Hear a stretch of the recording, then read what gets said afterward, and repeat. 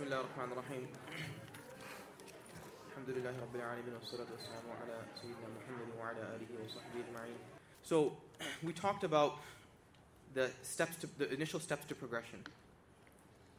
The first one we said was leaving sin, right? You can think of this as a precursor to actually being able to make progress and traversing the path of suluk. The second we said was to do a sincere tawbah, and that takes a minute. It can be done, most of the time it's done when someone's by themselves, but you could do it with someone else as well.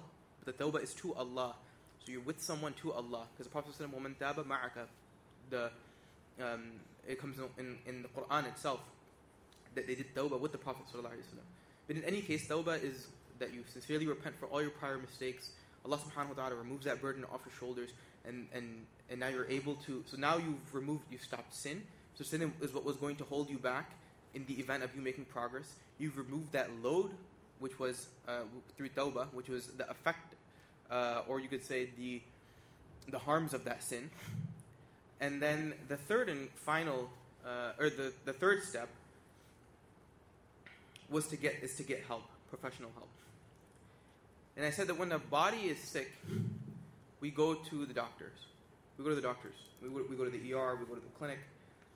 And when the soul is sick, we too have to go to the doctors of the soul. If you think of the body, for instance, if someone suddenly develops chest pain is a symptom. They don't know what it is. It could be a pneumothorax. It could be a myocardial infarction. It could be just rib pain, costochondritis. It could be, a pneumonia. It could be pericarditis. You don't know. It's a symptom. And it's difficult for you to self-diagnose it. If you tell yourself that, I think this chest pain that I'm having is probably just from this sore rib that I have. I'm going to take some Tylenol and Motrin, and if it doesn't get better, maybe I'll go to the ER tomorrow. That would be a pretty poor decision, because it's very possible that you're having a heart attack and you won't be alive in the morning.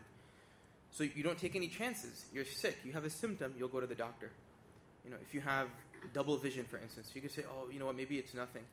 But it could be something as well. It could be glaucoma. It could be that you had a new stroke, cranial palsy, whatever it might be. It's something that you can't make that diagnosis and decision on your own. And not only can you not diagnose on your own, you certainly can't self-treat yourself. In fact, we say that the most difficult patients to deal with are the patients that think they know exactly what they have, and they want to treat it exactly the way they want to treat it. And this is kind of we sort of agree upon this, at least in our professional field, that those sorts of people, they end up doing very poorly in the long run, because they think they know what they have. They always want to diagnose themselves. They always want to treat themselves, and they're never compliant with the treatment plan, and they don't make progress. And their health begins to deteriorate. This principle applies for the physical body, and it most certainly applies for the spiritual soul as well. It applies for the soul as well.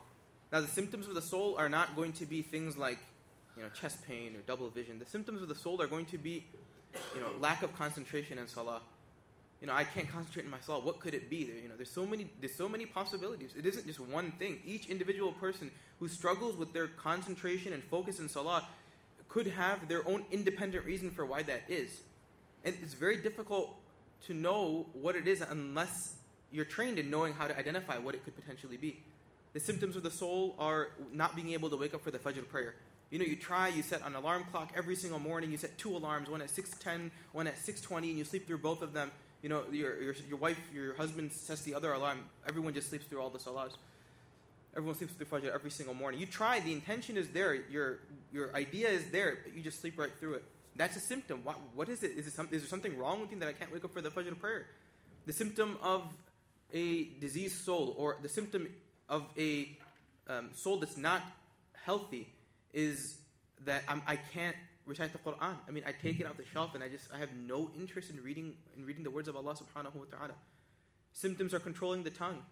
I try to control my tongue, but every time I get with my friends and I just start talking, I don't know exactly what is it that's setting this thing off. Symptoms are lack of trust in Allah subhanahu wa ta'ala. This is a symptom. Why is it that I am so worried all the time? Why is it that I'm lacking in my tawakkul of Allah subhanahu wa ta'ala? Why is it? So these are all symptoms, and the people that can identify these symptoms and help you work toward treating these symptoms would be the doctors of the soul. would be the doctors of the soul. So this is why it's important for people that desire to remove the internal sins and diseases from themselves to approach people that can help them along this way. They can approach people that can help them along this way. Now, it isn't that it's absolutely required. It isn't required. But if you look at the model of the Sunnah, which was the Sahaba radiallahu ta'ala anhum, when they had any issue, what would they do? They could have just thought about it and ruminated, but they would go to the Prophet sallallahu alaihi wasallam. They would ask him, "What is this? Why is it that I'm having this? What is it that's causing this? What do I do about it?" And then the people that came after the Sahaba, the Tabi'een, they went to the Sahaba radiallahu ta'ala anhum. The ones that were experts in a particular field, they would go to them and they would approach them and they would ask them, "How do I treat this?" And this was the case from the Sahaba, the Tabi'een, and it continues all the way down.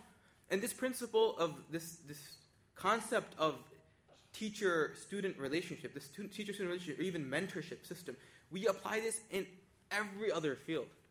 We apply this in every other field. You can look at, even the world's greatest athletes have a coach. Why is it that the best player who's making the most money in the NBA has a coach? Why is it? Because there's perhaps another step that person can then reach that they can, become masterful in the sport. Everyone has a coach. You go into, you enter into a residency program. You're assigned a mentor or a research mentor or some sort of a mentor, someone that's achieved excellence in that field that can help you get to that point. And until and unless you have a mentor or a teacher or a guide or someone that can help you get from point A to point B, it'll be very difficult to traverse that path because there's so many blocks along the way. It could be that you could turn right or you could turn left. Or you could, you can go backward, you don't know which direction to go. But someone that's already been there, been through that path, and has already reached the destination, that person can say, no, don't go there. Trust me, if you go down that route, then you're going to, go way out in left field. And it'll take you, 5 years to come back onto the straight path. We apply this principle, in so many things in our life. So many things in our life. This idea, this principle of having someone, a coach, a mentor, a teacher. It's not even people that want to achieve the pinnacle in deen. In fact, it's often the pinnacle of something, like a sport. It's even often sometimes the weakest. The weakest student in a class, what do the parents have to do for them? They have to hire them a tutor. They'll have to hire them a tutor. Why? Because that person needs extra attention. That you and I, we're all weak in our deen. We are all weak in our deen. And we desire to become closer to Allah subhanahu wa ta'ala. And ideally, if there's someone who is able to help guide us along that path and protect us from the difficulties that we may, get to or see along that path, or the challenges that we may face along that path, then it becomes far easier. You could do things through books, you could, but if somebody wants to become a physician and they try to read books, there's no way they'll be licensed in this country. There's no way. You could read things through books, read books of law, and then say that you're going to become a lawyer, but you're not going to get any cases. No firm will ever hire you. Why? Because they know that, look, for you to achieve excellence in that field, you have to be in a program, or you have to be under the guise of instructors and teachers and mentors that guide you along the way and allow you to achieve that goal. Then and only then will you become a physician or a lawyer or whatever it might be, or an athlete. So it's essential. It's very helpful. Let's put it that way. It's not fard. It's not wajib. If anything, you could say that it's a type of sunnah because the Prophet ﷺ was a teacher. But if you want to achieve your goal, you can try it both ways. You can try traversing the path to Allah subhanahu wa ta'ala without a teacher and see what happens.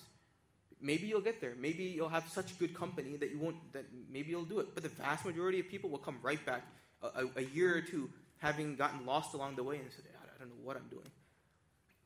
Or you can say, okay, you know what? I'm gonna see. If I become closer to Allah subhanahu wa ta'ala and to the sunnah of the Prophet sallallahu alaihi wasallam through a teacher, then this is the way to do it. So the classical books of tazkiyah, I use the example of a coach.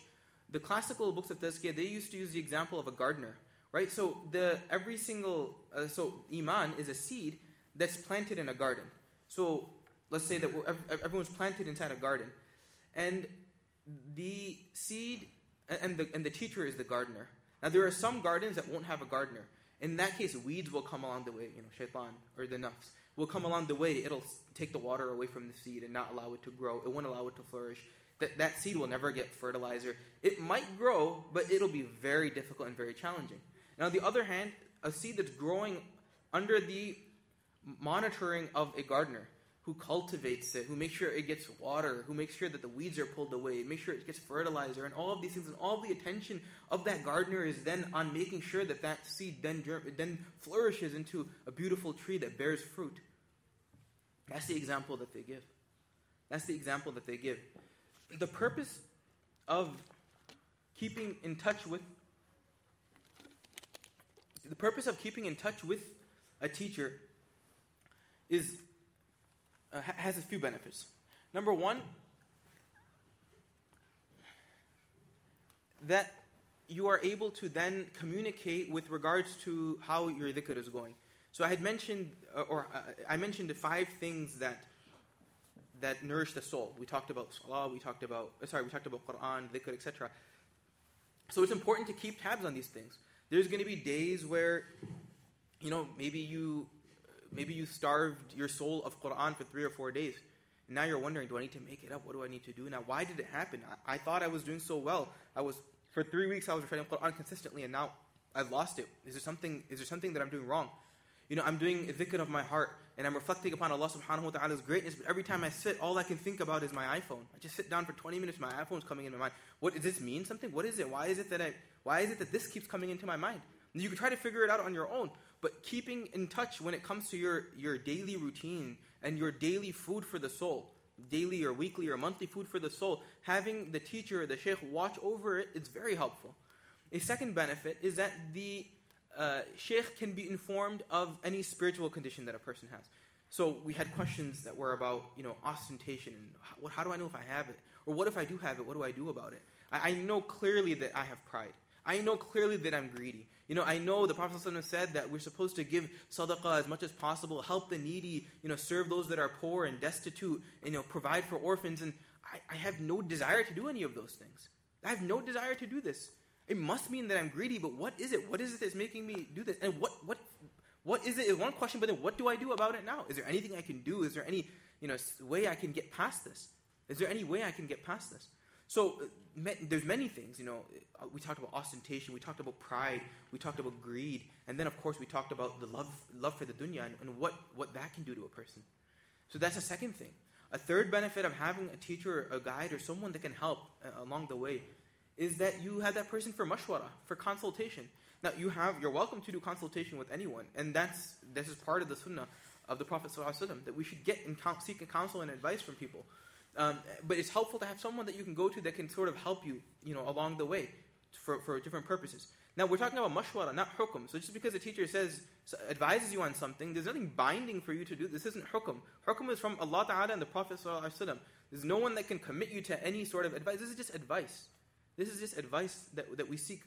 And so if you seek it from someone who already knows your condition, then it helps you in that regard. So then the next question people ask is, okay, I understand that it's helpful and it's necessary and it's important to help me get or tread the path of suluk and become close to Allah. How do I decide on who the right person is for me? How do I decide who's the right person for me? So there's a few conditions that a person should look for when they're deciding who they would like to take as their teacher. And again, this doesn't have to be a formal process. It could be formal. It could be informal. It could be someone that's just your mentor, your coach. It could be the imam of a masjid. It could be an alim of the community. It could be anyone. It could be someone who you look up to in the community, who you feel is very regular in their deen and is a good role model. You can make that person as well. So that would be informal. You could make it more formal. The advantages of making it formal is because when you have a formal commitment, or you at least have one teacher who's qualified that you connect with, then it puts a little bit of responsibility on your shoulders. Like you'll have more incentive to want to do it. And this applies for other disciplines of deen as well. If you wanted to study hadith in the time of Imam Bukhari, rahimahullah, you would not be able to become his student. Like you couldn't just become his student. He would have his dars of hadith, and he would have his serious students that formally registered in the class there, and those were his students. And if you wanted to become part of that group, you couldn't just come and listen to hadith and then later on transmit that to hadith to someone else and say that I had heard it from Imam Bukhari. You couldn't do that, even though you heard it from him. You had to audit the class initially, and after you audited the class, and it was seen that you were regular in the class, and that you paid attention in the class, and that you did the assignments, and you never missed anything, then and only then would you then be able to become a student, and then accept hadith Imam Bukhari. This is kind of the case in even in college, for instance. You have the option. You can audit a class. You can say that I'm going to make this professor kind of someone who I look up to. But until you formally register into that class, you're not going to take the class seriously. You'll miss assignments. You might miss a class here and there, saying, it's not that big of a deal. There's nothing, it's just a class that I'm not even officially registered in. What difference does it make? So when you actually have a relationship with someone, then you'll get feedback. You'll get, this is what you need to do next. And it's this regular interaction that you have. So that's why that tends to be a little bit better. But it's up to you. There's no right or wrong per se. So the classical books mention what a person should look for when they're deciding on whom they should take as someone that can help them along the path to Allah subhanahu wa ta'ala. The first thing, this is number one, is that person, the individual, should live their life according to the Quran and the Sunnah of the Prophet sallallahu alaihi wasallam. They should be very firm on the Quran and the Sunnah. Very firm on the Quran and Sunnah. They should accept everything in the Quran and they should implement it, and everything from the Sunnah of the Prophet ﷺ, and they should implement it. And if either of these two things are lacking, then be very careful. Be very careful. You don't want to follow someone who's going to mislead you or misguide you. And our goal as the Quran and Sunnah is not to chase some particular feeling. It's not to chase some particular dhikr that is enticing to us. That's not our goal. The goal is Allah subhanahu wa ta'ala. The goal is to become firm on the sunnah of the Prophet sallallahu alaihi wasallam. And so if there is someone who is lacking in any of these things, whether it be following the Quran and the rulings that Allah subhanahu wa ta'ala has given us, or in the sunnah of the Prophet sallallahu alaihi wasallam, then just run in the other direction. So the first criteria is that the person that you are seeking should be very firm on the Quran and on the sunnah of the Prophet sallallahu alaihi wasallam. Number two, the person should have an unbroken chain or a sanad that connects back to the Prophet ﷺ.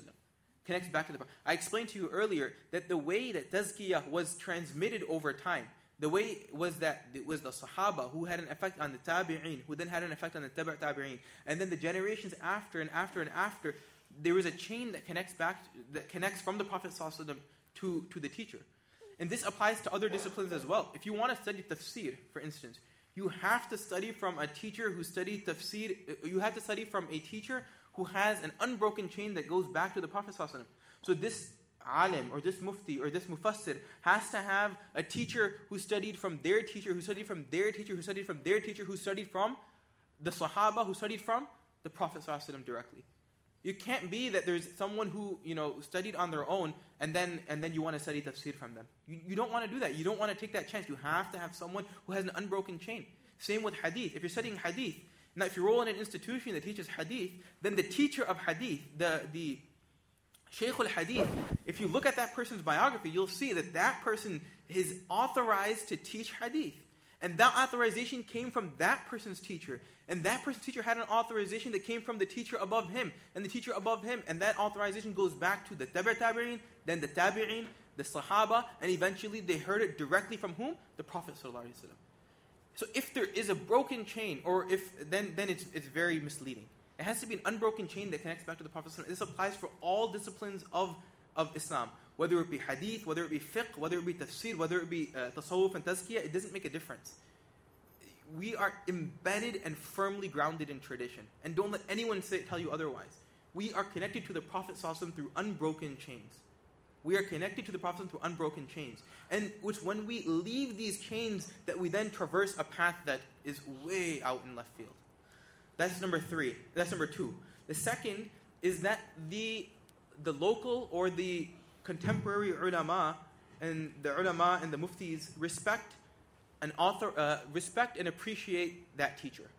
Meaning, it's very possible that someone, you can't tell if they're firm on the Quran and Sunnah because you're not at that level. And number two, you're not sure the person's saying they have an unbroken chain that goes back to the Prophet, but you don't know. I mean, you can't tell. But then the ulama of the community say, don't stay away from that. Stay away. Why? Because this person, is against the Quran and Sunnah. There's something that's lacking in them. But if the ulama of the time and of the place are encouraging you to seek spiritual guidance from that person, then you should seek that person. Because it's the ulama who are ulama warathatul anbiya. They're the inheritors of the Prophet sallallahu alaihi wasallam. So you have to look at what they say as well. You have to look at the local ulama as well. The fourth is compatibility when you're looking for a teacher. You have to have some degree of compatibility with them. Whether that compatibility be language, you want perhaps someone to speak the same language as you, culture, location. Maybe someone who's far away will be difficult for you to interact with them. With someone who's close by, you can interact with them more closely. And then even something as simple as, will they understand me? Maybe that person won't understand me, but I feel like such and such person will understand me. Whether this is formal or informal. I was saying, even if it's like someone, a close friend, not close friend, but someone in the community who you respect. If it's someone that will understand you, then you should try to connect with them. And then the fifth thing, and the final thing to look for, is when you are in the company of the teacher, you feel your heart is more attracted to Allah subhanahu wa ta'ala. You feel that your heart is more attracted to Allah ta'ala. When you come in their company, when you sit down with them, or when you see them, they remind you of Allah. When you sit in their company, you feel like you're closer to Allah subhanahu wa ta'ala. So much so that when you leave their company, you almost sense this loss, if you will. When you come back in their company, you're reminded about Allah ta'ala. You feel, your heart just feels attached to Allah. Your heart feels attached to the Prophet sallallahu alaihi wasallam. You have this desire to practice deen. You have this desire to practice deen. And if you find that person, if you're lucky enough to find that person, then you should hold on to them. And you should seek benefit from that person. You should seek benefit from that person. So these are 5 things to look for when you're seeking someone. Now again, and I'm highlighting this point again and again because I don't want there to be any misunderstandings. This isn't a requirement. This is something that you have to decide. If you want to traverse the path to Allah subhanahu wa ta'ala, you can go a more difficult route, which is trying to handle things on your own. Or you can go the route of having someone who can help you along that path. That someone's a coach, that someone is showing you, telling you, from the sidelines, is encouraging you and say, no, you can do it, you can do it. Look, I know you missed the Hajj, it's okay, next time you'll get it, next time you'll get it, don't worry, next time you'll get it. You missed Fajr prayer, inshallah, next time you'll get it. They're encouraging you from the sidelines. Right? Just like a coach encourages the player, he misses a few shots, he misses a couple 3-pointers. What does he tell him? He doesn't say, he doesn't discourage the person. He doesn't say, listen, stop shooting. He'll say, listen, don't worry, keep shooting, you'll get it back, you'll get it back. You'll be motivated, you'll be encouraged, you'll have someone to help you. And then of course they'll help you tips along the way, they'll identify diseases that maybe are present, that you didn't know were present, that you could work on. So, the ball is in your court essentially. It's however you want to make it, whatever you want to make it to be. So those are the 5 things that you should look for when you are looking for someone that can help you along the path to Allah subhanahu wa ta'ala. And I want to conclude. We'll try to wrap things up in a few minutes now. The final thing that I'm going to conclude with is, so we talked about the 3 things. One was leaving sin. The second step was to do tawbah. The third is to teacher. Have someone help you along the way, a teacher. And the fourth thing, the fourth and final thing, is to have an established routine. You have to have an established routine. The most successful people in this world are people that have a strict schedule and that have a routine of what they're going to do. They wake up in the morning, they know what they need to get done. They know what time their meetings are. They know what time they're going to have breakfast. They know, what time their doctor's appointment is. They know what time, they know all of these things. They have it already planned out. Success in deen also relies upon us having a consistent routine. That consistent routine in particular when it comes to dhikr and Quran and these things and having a daily routine, but it even extends into other aspects of our life which are not direct worship. Whether it be school, whether it be studying, whether it be work, whether it be our family, we should have a schedule. People of success have a schedule. People of the Prophet ﷺ, who was the most successful person who ever walked on the face of this earth, he had a schedule. You can look it up. He had a schedule. He had a schedule. He had a routine. So we too should adopt the routine if we want to be people of success. Now, our goal is to be successful in this world, right? In life of this world, in our studies, in our work, with our employer. We want to be successful. We also want to be successful when it comes to deen, so we have double responsibility on our shoulders. So you can imagine, we have to have a routine in order to make progress. We have to have a routine. And that routine should be one of consistency. The Prophet ﷺ said in a hadith, أَحَبُّ الْأَعْمَالِ إِلَى اللَّهِ أَدْوَمُهَا وَإِن قَلَّ. That the most beloved of deeds to Allah Ta'ala are those deeds that are done regularly. Regularly, but even if small. Even if they are small, but you do it regularly, then it's beneficial for you. So better than reading, 3 juz of Quran sporadically once a week, it would be better for you to recite 5 minutes of Quran before going to bed every single night. Better than you waking up and doing 8 hours of tahajjud when you feel like it, once a month or once every 2 months. It would be better for you to wake up and just pray 2 rak'ah of tahajjud every single morning. أَحَبُّ الْأَعْمَالِ إِلَى اللَّهِ أَدْوَمُهَا وَإِنْ قَلَّ. The best deeds are not the best deeds, the most beloved deeds. To whom? To Allah. Or what? أَدْوَمُهَا, the ones that are done consistently. So we should have a set amount every day of how much food we give our body. It can't be random. We've become people of randomness.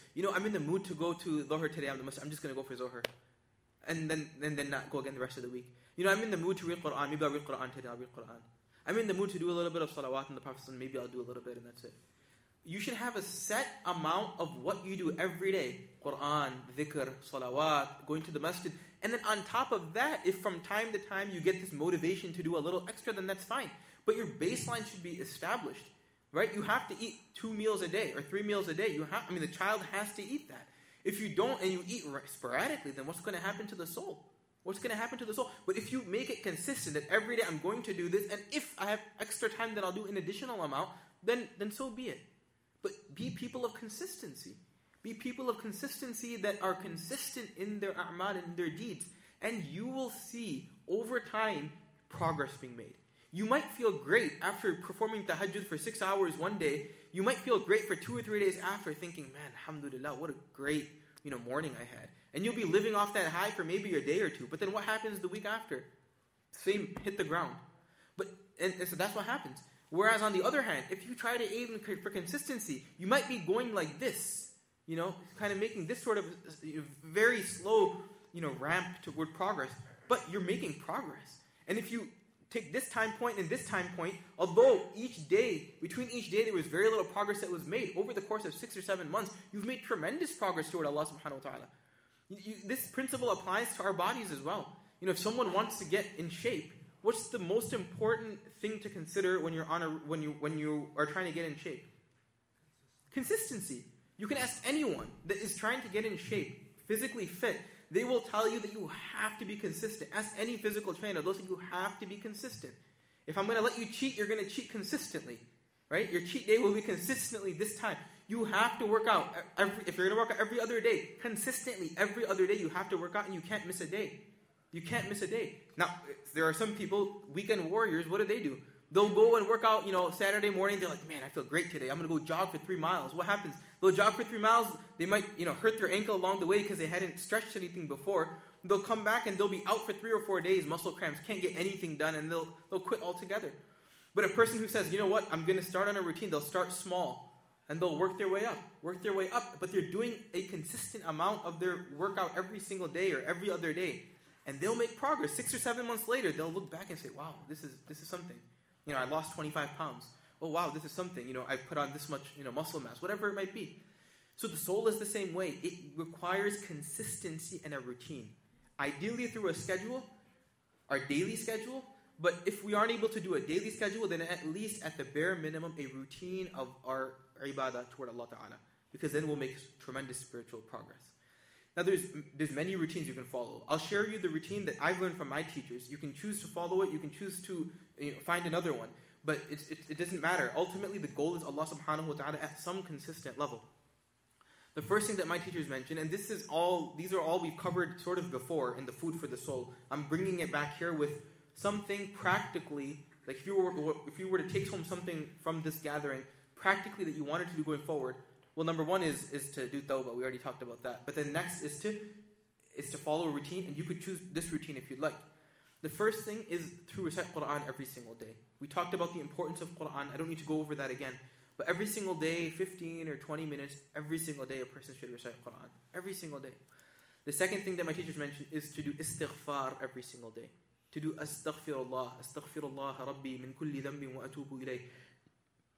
It is seeking forgiveness for the mistakes that we've made from the day. In the morning, we do it 100 times, and 100 times we do it at night. Why? Because there are mistakes that we make from Fajr until Maghrib. So those sins we wipe away by sitting down and saying, Astaghfirullah, Astaghfirullah. Or astaghfirullah rabbi min kulli dhanbin wa atubu ilayh. I looked at this, I shouldn't have looked at it. I said this, I shouldn't have said it. I touched this, I shouldn't have touched it. So you're basically clearing the mistakes that you've made through the day. When you've done your tawbah, you've now eliminated the mistakes from before, right? A sincere tawbah. Now you want to make sure that you're keeping up with that. So you'll do istighfar 100 times in the morning, and then 100 times in the evening, you do istighfar. The Prophet ﷺ himself used to do istighfar at least 70 times in a day in one hadith. In another hadith, he said he did it 100 times in a day. This is the Prophet ﷺ, who never committed a sin in his life. The Prophet ﷺ is doing istighfar. What about you and I? So we should do istighfar every single day, 100 times in the morning. The number is variable, but the number is that my teacher said 100 times in the morning and 100 times in the evening. The third is to do salawat on the Prophet ﷺ. We talked about it as being food for the soul. Allahumma salli ala Sayyidina Muhammad wa ala ali Sayyidina Muhammad wa barik wa sallim. 100 times in the morning and then 100 times in the evening. The fourth is to do dhikr of the heart, dhikr qalbi or dhikr khafi. We talked about this. 15 to 20 minutes where you sit down and you reflect upon your state and you reflect upon the greatness of Allah subhanahu wa ta'ala. Isolation in one place, in the masjid, at home, wherever it might be. But you dedicate this time to to reflecting upon Allah subhanahu wa ta'ala's greatness. The fifth is to always be vigilant that Allah subhanahu wa ta'ala is watching you. In Arabic, this is called wuquf, or wuquf al-qalbi, which is to stop on your heart and imagine that Allah ta'ala, no matter where you are, whether you're eating, sleeping, drinking, walking, talking, doesn't make a difference. Imagine that Allah subhanahu wa ta'ala is watching you. This is an active process initially. It's a reality. We said, right, Allah ta'ala is always watching us. There's no question about that. Now we have to bring that reality into our heart. The Prophet ﷺ had that reality in his heart. We have to bring it into our heart. And we start by, it's an active process. You imagine that Allah ta'ala is watching you all the time. Eventually it'll become almost passive and subconscious, such that you'll be in a state where you will always, you won't even have to actively think of that. You'll feel passively that Allah subhanahu wa ta'ala is watching you. And the sixth and final thing is to keep in touch with someone. Keep in touch with a teacher or a guide, someone that can help you become consistent in this and can help you eliminate, sins from your life, etc., etc.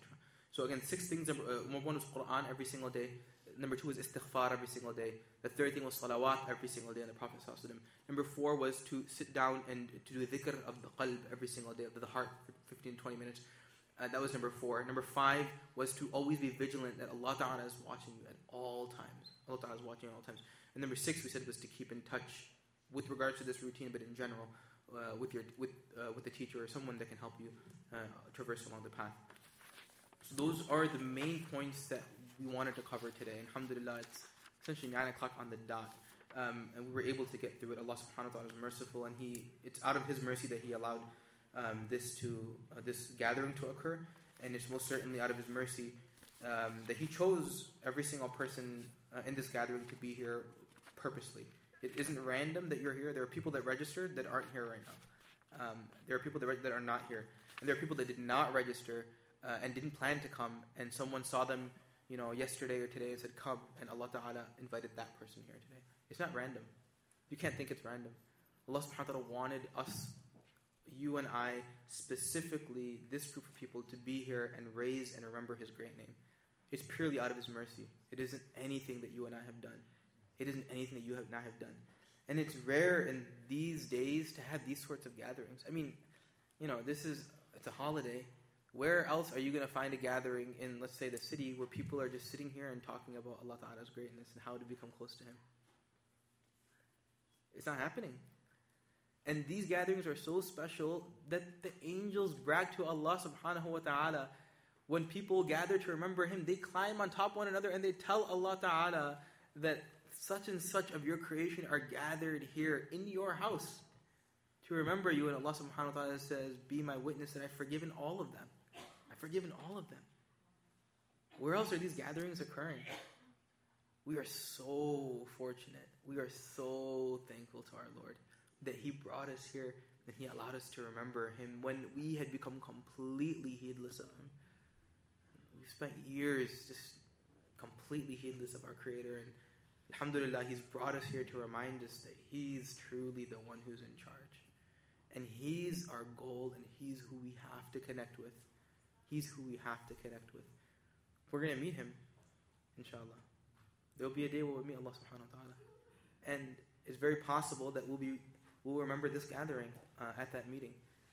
Because it could be that this gathering was finally, or for the first time, that gathering that introduced us to developing that relationship with Him. And we'll say, oh, that's what it was. It was on that day. I knew that I was supposed to connect with you and learn about you and love you. And then here I am in the hereafter with you. وصلى اللهم وسلم على سيدنا محمد وعلى آله وصحبه أجمعين برحمتك يا أرحم الراحمين.